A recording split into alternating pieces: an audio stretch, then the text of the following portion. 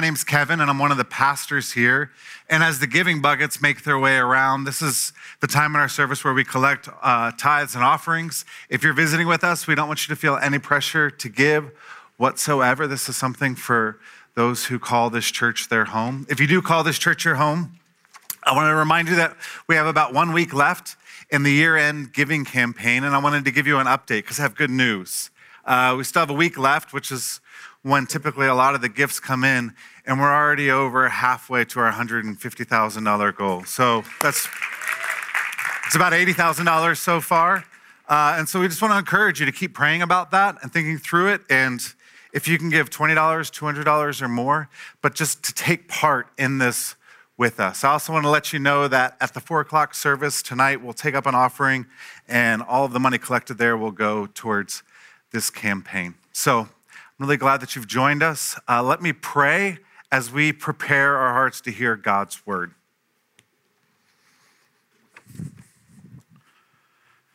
Father, we come to you this morning celebrating news that breaks the seams of our imaginations, that you have come, that you who are eternal and holy and majesty and incomprehensible, you've come and you've become vulnerable, killable, touchable, that you who are the ideal, you became real. And so as we come to your word this morning, and as we try to wrap our minds around this major truth, this major claim, and as we try to wrap our hearts around what it means for us today, this week, I pray that your spirit would move in our midst, that he would bring conviction where our hearts have grown cold to you or turned from you. He would bring comfort where we're discouraged, where we're weary.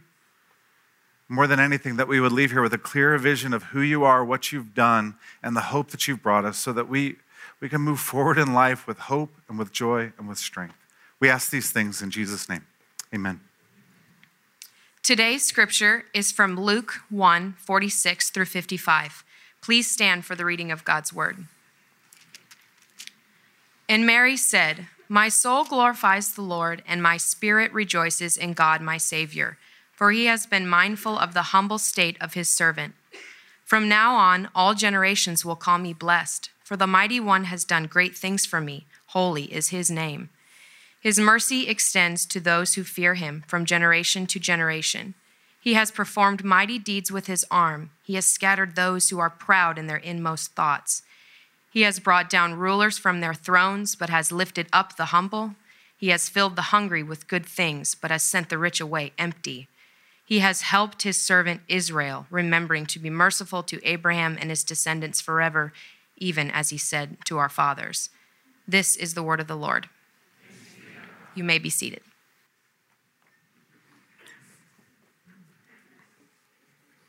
I'm grateful for the opportunity to gather this morning, grateful for the way the calendar worked out this year, that we can be together on Christmas Eve morning, and that we could have a few minutes just to slow down. This is a crazy, hectic time for a lot of us. I know we all come in here and we've just got a lot. I can feel it in the room. We have a lot stirring in our hearts and in our minds. We've got presents left to wrap. Anyone besides me? If you've got little kids, you probably have a whole lot of things that you've got to build in the next 24 to 48 hours. We've got travel plans. And so it's good to be able to get together and just slow down for a minute and reflect on what God has said and what God has done. As many of you know, my wife and I, we have 4 kids and we have a 5th on the way, which means our normal is crazy and our crazy is absolutely absurd. Our oldest is 9, our youngest right now is 3. And so in this craziness, holidays make it extra crazy. And in a few days, we're gonna go to Ohio and we're gonna visit with my mom. And my mom's a widow and she lives alone. And so when our clan rolls into town, it's like a small army invading her house. And inevitably what happens is we kind of all roll in, and she has 2 little dogs, and my kids are terrified of dogs like you wouldn't believe. And so we roll in and I'm unpacking, and inevitably what happens is one of our kids starts screaming or crying or moaning or wailing, something along those lines, because that's the soundtrack that's constantly playing in the background of our house. That's what you get with little kids. And so my kids will start crying and screaming, and I'll be unloading things, then I'll be talking with my mom, and my mom will get very, very concerned. And she'll say, hey, is everything okay with Everly? It's usually who it is. It's our youngest. Should we check on her? And I won't even know what she's talking about. I'll say, what do you mean? Is everything okay? And she said, well, she's screaming bloody murder. And I'm not kidding, more times than I can count. I'm like, she is? I didn't even notice. Any other parents ever been there? Like you hear it enough and you know how to just drown it out. And don't get me wrong, like as parents, if you've had little kids, you know that there are levels of crying. And so code yellow and below, we know how to drown out. If you hear that kind of weird pitch that means code red, that's when you step in. But we all have these things in life, parents especially with kids crying, but we have other things that we become desensitized to, that we know how to drown out. Maybe it's a funny sound that your car started making, and when you first heard it, it kind of freaked you out. But you just kept driving and your car keeps working, and so now you've just grown accustomed to it. Maybe it's the dinging that happens when you start your car up because you're obstinate and you refuse to wear a seatbelt. And other people get in the car and they say, hey, what's that dinging? And you're not even aware of it because you've just become desensitized to it. Like we all have things that we hear them enough, we become desensitized. We drown them out. And this morning we're finishing up our Mothers of Jesus series by looking at the mother of Jesus, looking at Mary. And I'll confess that preparing this sermon is more challenging than the previous sermons. Because the previous sermons, the previous stories that we've looked at, they're new and they're strange and they're confusing. This story we all kind of know. We all have some idea of what happened with the teenage girl Mary when the angel came to her. And I think because we kind of know what it says, a lot of times we can't actually hear the magnitude of what the scripture is actually saying to us, what the claim is here.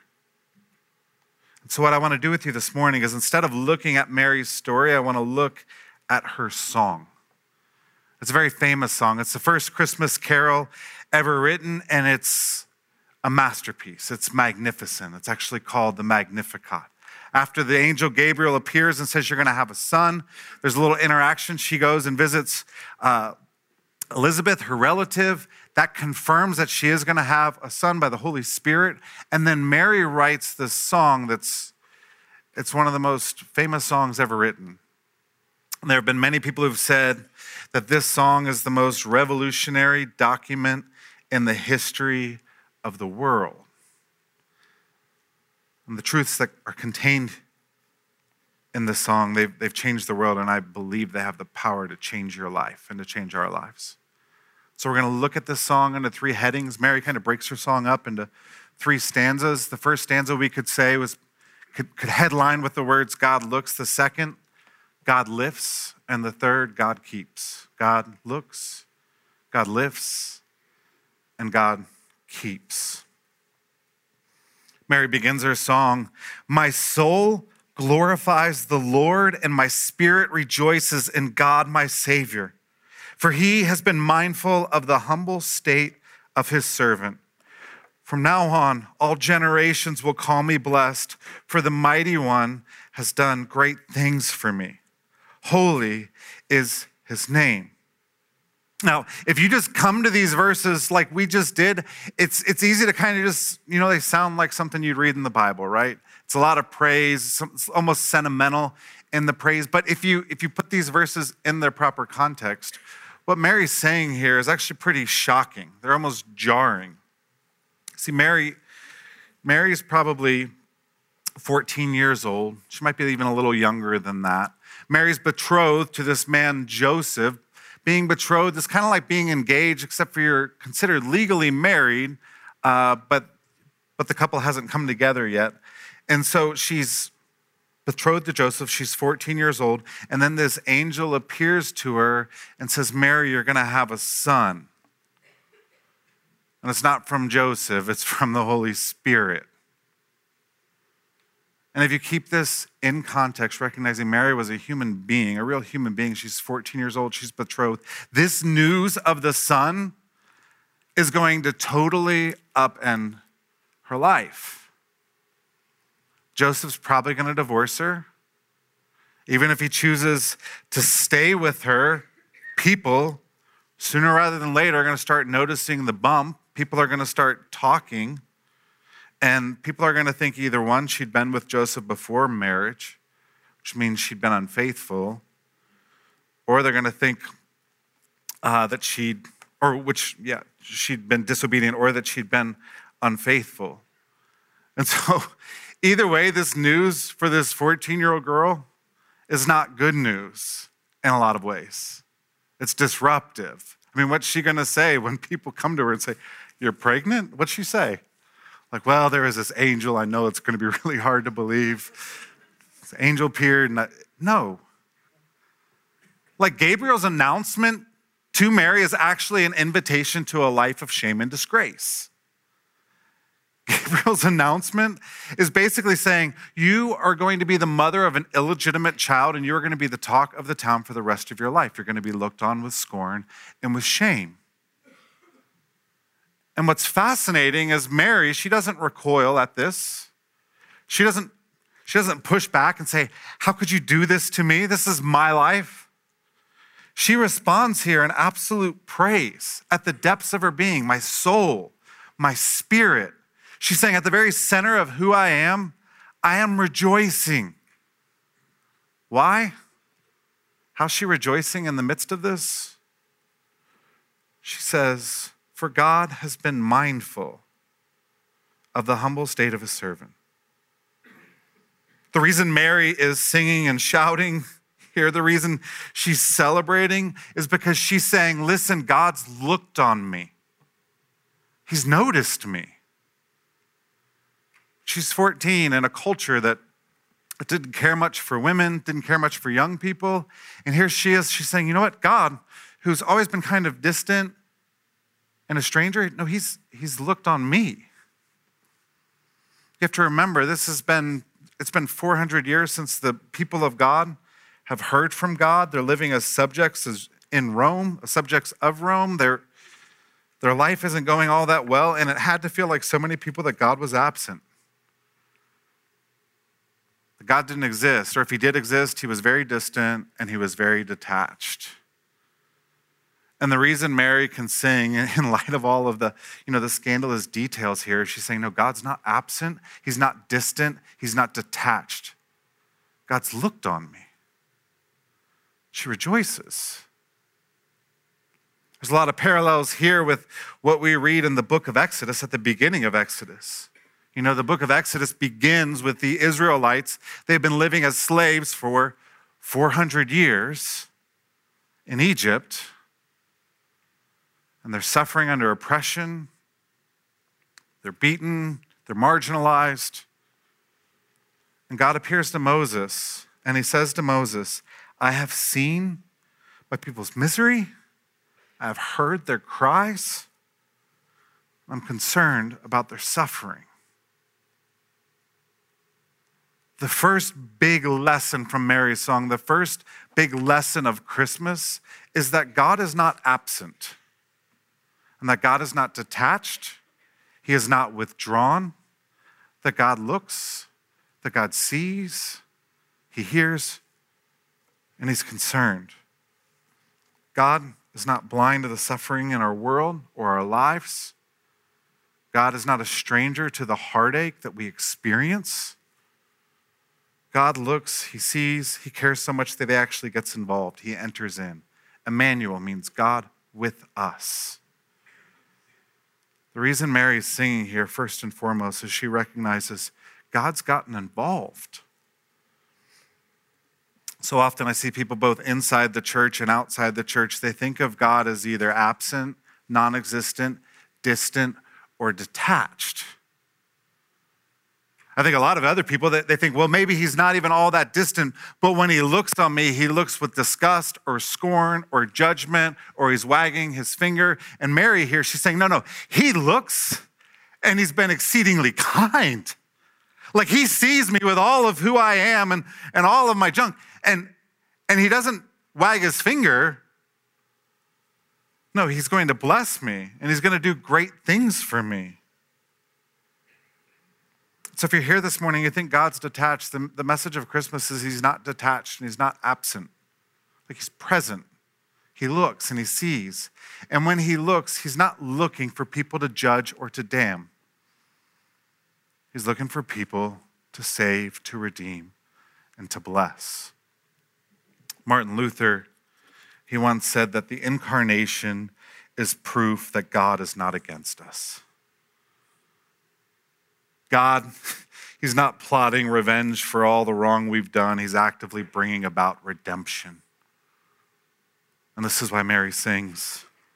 She's saying God's not against us, and he's not absent, he's for us. God looks. The second thing she says is that God lifts. She says his mercy extends to those who fear him from generation to generation. He has performed mighty deeds with his arms.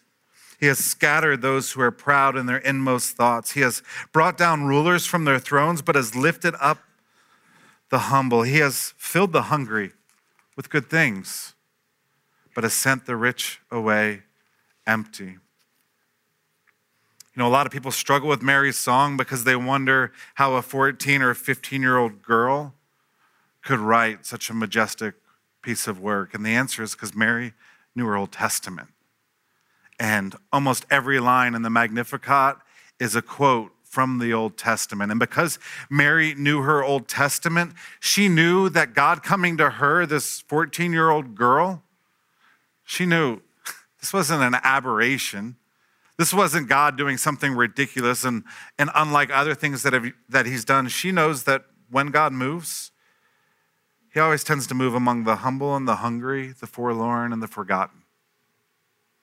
It's hard. When you read the Bible, God rarely moves among the rich and the powerful and the elite. When God moves, he moves among the humble, the hungry, the forlorn, the forgotten. This is what we've seen in this series. Whether it's Tamar, the twice widowed, unwanted daughter-in-law, it's Rahab, the prostitute, it's Ruth, the Moabite, the outsider,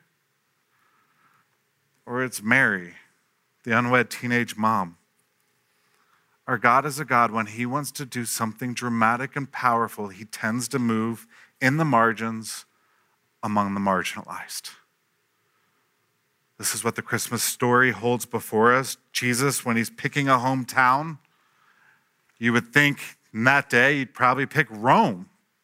If you want to reach the most people possible, you want to be in a prestigious place, you're going to go to Rome. Jesus doesn't go to Rome, he goes to Nazareth, which is a podunk town in the middle of nowhere. Nazareth is not a place you want to live in. It's not a place you want to visit. It's a place where if you do live there, you want to get out of there. It's like Harlan County, Kentucky. No offense if you're from there, but if you are from there, you're saying amen right now. Like you don't want to be there.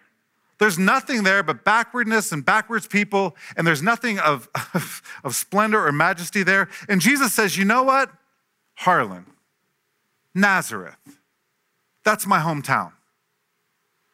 And then he's looking around, he's saying, who's going to be my mom? And he chooses Mary. She's young, as we said, she's poor. We know she's poor because when she goes and makes an offering at the temple after Jesus' birth, she makes the poorest offering possible. It was the one reserved for people who had the least amount of money so that at least they could bring something. That's what she brings. Not only is she young, she's poor. She's a woman in a day in which women didn't have rights and couldn't vote. I mean, Mary, we talk about people being marginalized. Mary truly is marginalized. She's forgotten. She's someone that most of us, if we were to pass her on the street, wouldn't even think twice about her. And Jesus looks at her and he says, she's going to be my mom. God moves in the margins and he moves among the marginalized to show us something critical about the way to life with him. The theme of Mary's song, the arc of the Bible, is that God lifts the lowly, but he scatters the proud. The gospel, Christianity, as properly understood as understood in our culture, improperly, is that God blesses good people and he curses bad people. What the Bible says is no, God lifts the lowly, but he scatters the proud. God honors the humble, but he scatters the prideful. And this is the offense of Christmas. This is the challenge of Christmas. When you read Mary's song, it's very clear that God is here to bless, but he's here to bless those who are humble, those who are hungry, those who fear him. You know, when you read Mary's song, when you read the Beatitudes, when you read a lot of the Bible, you have to ask, does God hate rich people? Anyone ever read that? You read these things. What does God have against rich people? Does God have something against rich people? And the answer is no, but rich people tend to have something against God. God doesn't hate rich people. Rich people oftentimes tend to hate God. Here's what I mean. The more educated you are, the wealthier you are, the more powerful you are, the more confident you have, the more confident you become that you have what it takes, the more presumptuous you become in life. And so what happens among people who are doing really, really well, you either reject God outright, I have no need for him in my life. You keep him on the margins, in case of emergency, break glass, but otherwise ignore him. Or you try to partner with him. With my money and my connections and his power, we could do an awful lot of good things together. And God, he's God. He refuses to be on the margins. He refuses to be a partner. And he refuses to bless people who reject him. The challenge of Christmas is God lifts the lowly, but he scatters the proud, and he upends the value system of our world. Soren Kierkegaard once said that the world is like a store in which all of the price tags have been confused. The world is a store in which all the price tags have been confused. And so we value and we count as very worthwhile and valuable things that to God are pretty worthless. And the things that God really cares about, they're in the dollar bin. And we pass them over. Our world values money, power, connections, and fame. God values humility. God values those who fear him. And I know when people say, what is it, fear? What does it mean to fear God? Like we should live terrified of him? No, to fear God means to regard him as supreme, to acknowledge his commands, to submit yourself to his authority, and to obey him. To fear God means to say, you are God and I am not.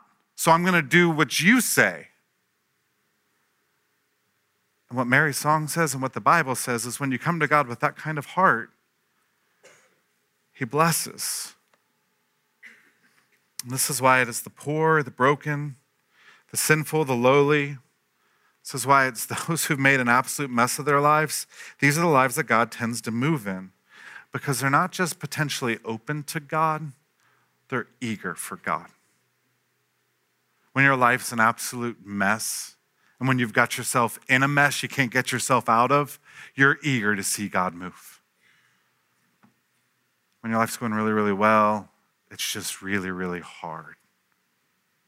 And so if you're here this morning and you're lowly, if you're here this morning, you're discouraged, if you're here this morning and you feel like I shouldn't be in church because of my life, I know what I've done. I know what I'm doing. I don't belong here. I'm an absolute screw up. I'm an absolute mess. If that's where you are, know that you are in a very good place. God loves to work with the lowly. But if you're here right now and you're well-fed, you're well-connected, you have a measure of comfort and wealth in your life, I know these words might feel like they're indicting you, but they're actually inviting you. God's not against people having stuff or blessing people. God's not against material possessions. But what God is after is the poor in spirit. And so the invitation here, the invitation is even if you're wealthy, you have to take the attitude of the poor if Christmas is going to be meaningful to you. Even if you have a lot, you got to take the posture of the poor if you're going to receive what's being held before us. See, the poor are not afraid to say, my life's a mess, I'm a sinner, I need the grace of God, or I'm lost. The poor aren't afraid to say those things, the rich often are. The poor aren't afraid to believe in the supernatural. Geez, the poor, they're hopeful for the supernatural. Because their situations can become so dire that they know the only way they're going to be lifted out of their situation is if God comes and does a miracle, and so they celebrate it. The well-to-do, we often think, the supernatural, that's beneath me. I'm not going to believe any of that. You see, it's our position so often that keeps us from encountering God. It's our wealth that keeps us from encountering God. And this is why the great revivals in history, they always break out not among the rich and the powerful and the well-connected. They always break out among the poor because they're hungry. And so this is a challenge, but it's also an encouragement that you don't have to have it all together this Christmas. You don't have to act like you've got it all figured out. We can be broken and we can be open. God says that's where I like to work and that's where I want to move. God looks, God lives. Lastly, the last thing that Mary sings about is that God keeps. So God is not absent. He looks upon us. God lifts the lowly and the hurting. But lastly, God keeps his promises. Mary ends her song with the words, he has helped his servant Israel, remembering to be merciful to Abraham and his descendants forever, even as he said to our fathers. Now, for us, we look at the birth of Christ and it seems like it's this something new. It's this new work of God. And I guess in some ways it was something new, but in more ways than not, it wasn't something new. It was something ancient. It was God coming through on a promise. And the reason Mary sings at the announcement of Christ in her womb is she's not just singing, you're going to save the world, which he is. She's also saying, you keep your promises, God. You follow through. Even though we've had 400 years of darkness, 400 years of not hearing from you, that doesn't mean that you've been absent, and it doesn't mean that you're unfaithful to what you say. She says, you've been mindful, you've remembered the promises that you've made to Abraham. And in Genesis 12, God comes to this man, Abraham, and he says, Abraham, this world is an absolute mess. But I'm going to make it right. And the way I'm going to make it right, the way I'm going to fix this place is through you and your descendants. I'm going to bless you, and through you, bless all the nations of the earth. It's a big promise. And the people of God sat on that promise for about 2,000 years. And then when the angel comes and makes the announcement to Mary, she rejoices. She said, God, you keep your word. You're faithful.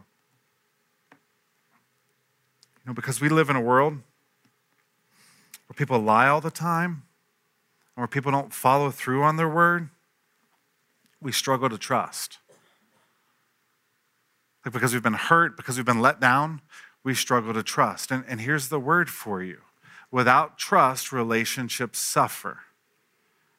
And when you don't have trust, it's really hard to have a healthy relationship. It's hard to have a deep friendship or a healthy marriage if you don't trust the other person. It's not just hard, it's impossible.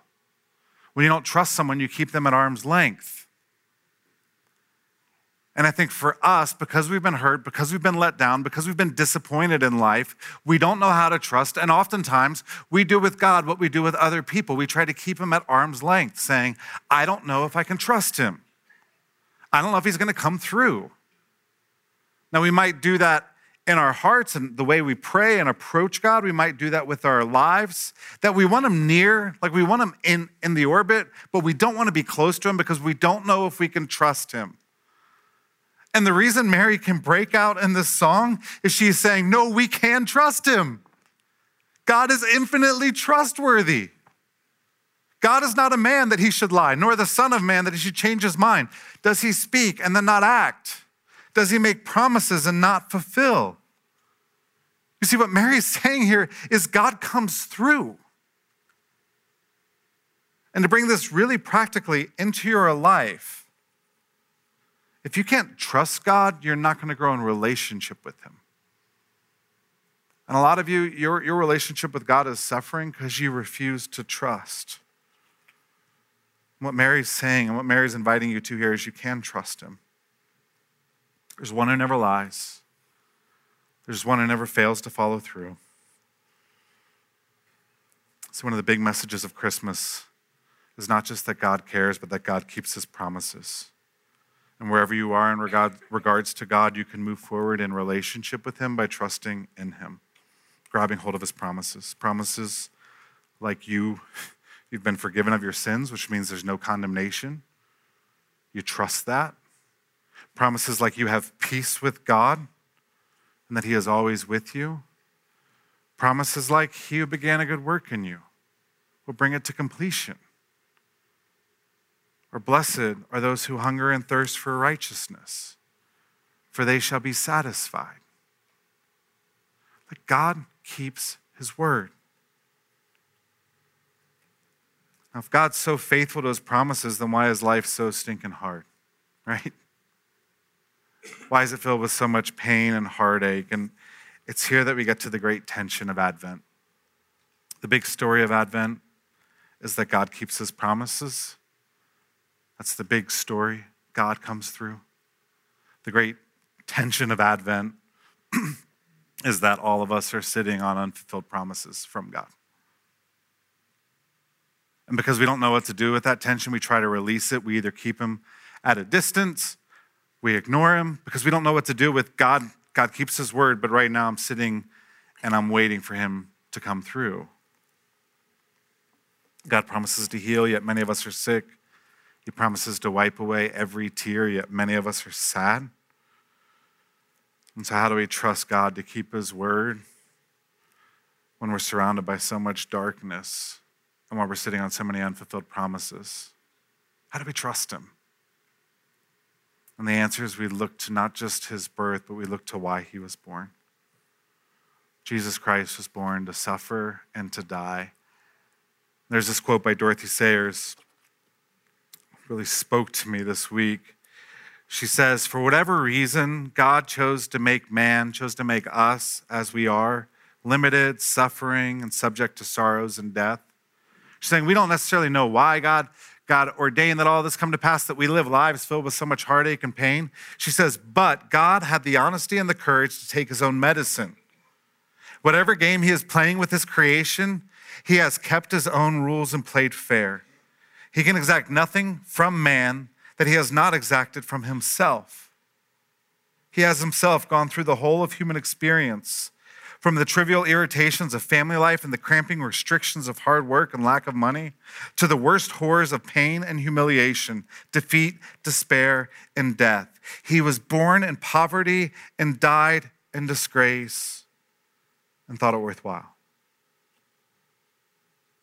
The reason we can trust him, even when it seems like he's slow to keep his promises, is because God went to great lengths and he suffered great things to secure our salvation and bring us home. And if he went to that length to save us, to identify with us, to sympathize with us, then we can give him some slack when it doesn't always make sense, can't we? Because I don't totally get why you're doing things this way, but I do know you gave everything to save me, so I can trust you. I love how Sayers ends the quote saying, Jesus didn't just suffer, it was worthwhile.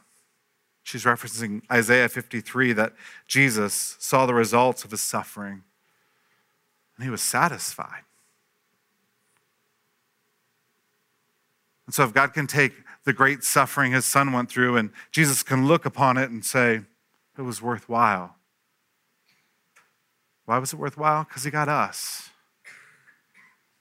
Because he went through everything to save us. And if he can say it was worthwhile, then we can trust him when he leads us into hardship and pain and suffering.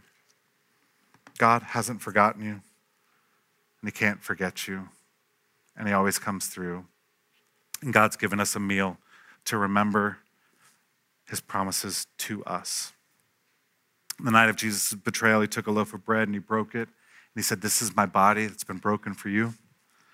He took the cup, said, this is the cup of the new covenant, the cup of my blood that's been poured out for you. Do this in remembrance of me. And so communion's a time where we remember that even if we're sitting on unfulfilled promises of God, he comes through. He hasn't forgotten us. If you're here and you're a believer, we come to this table and we celebrate a God who can be broken for us.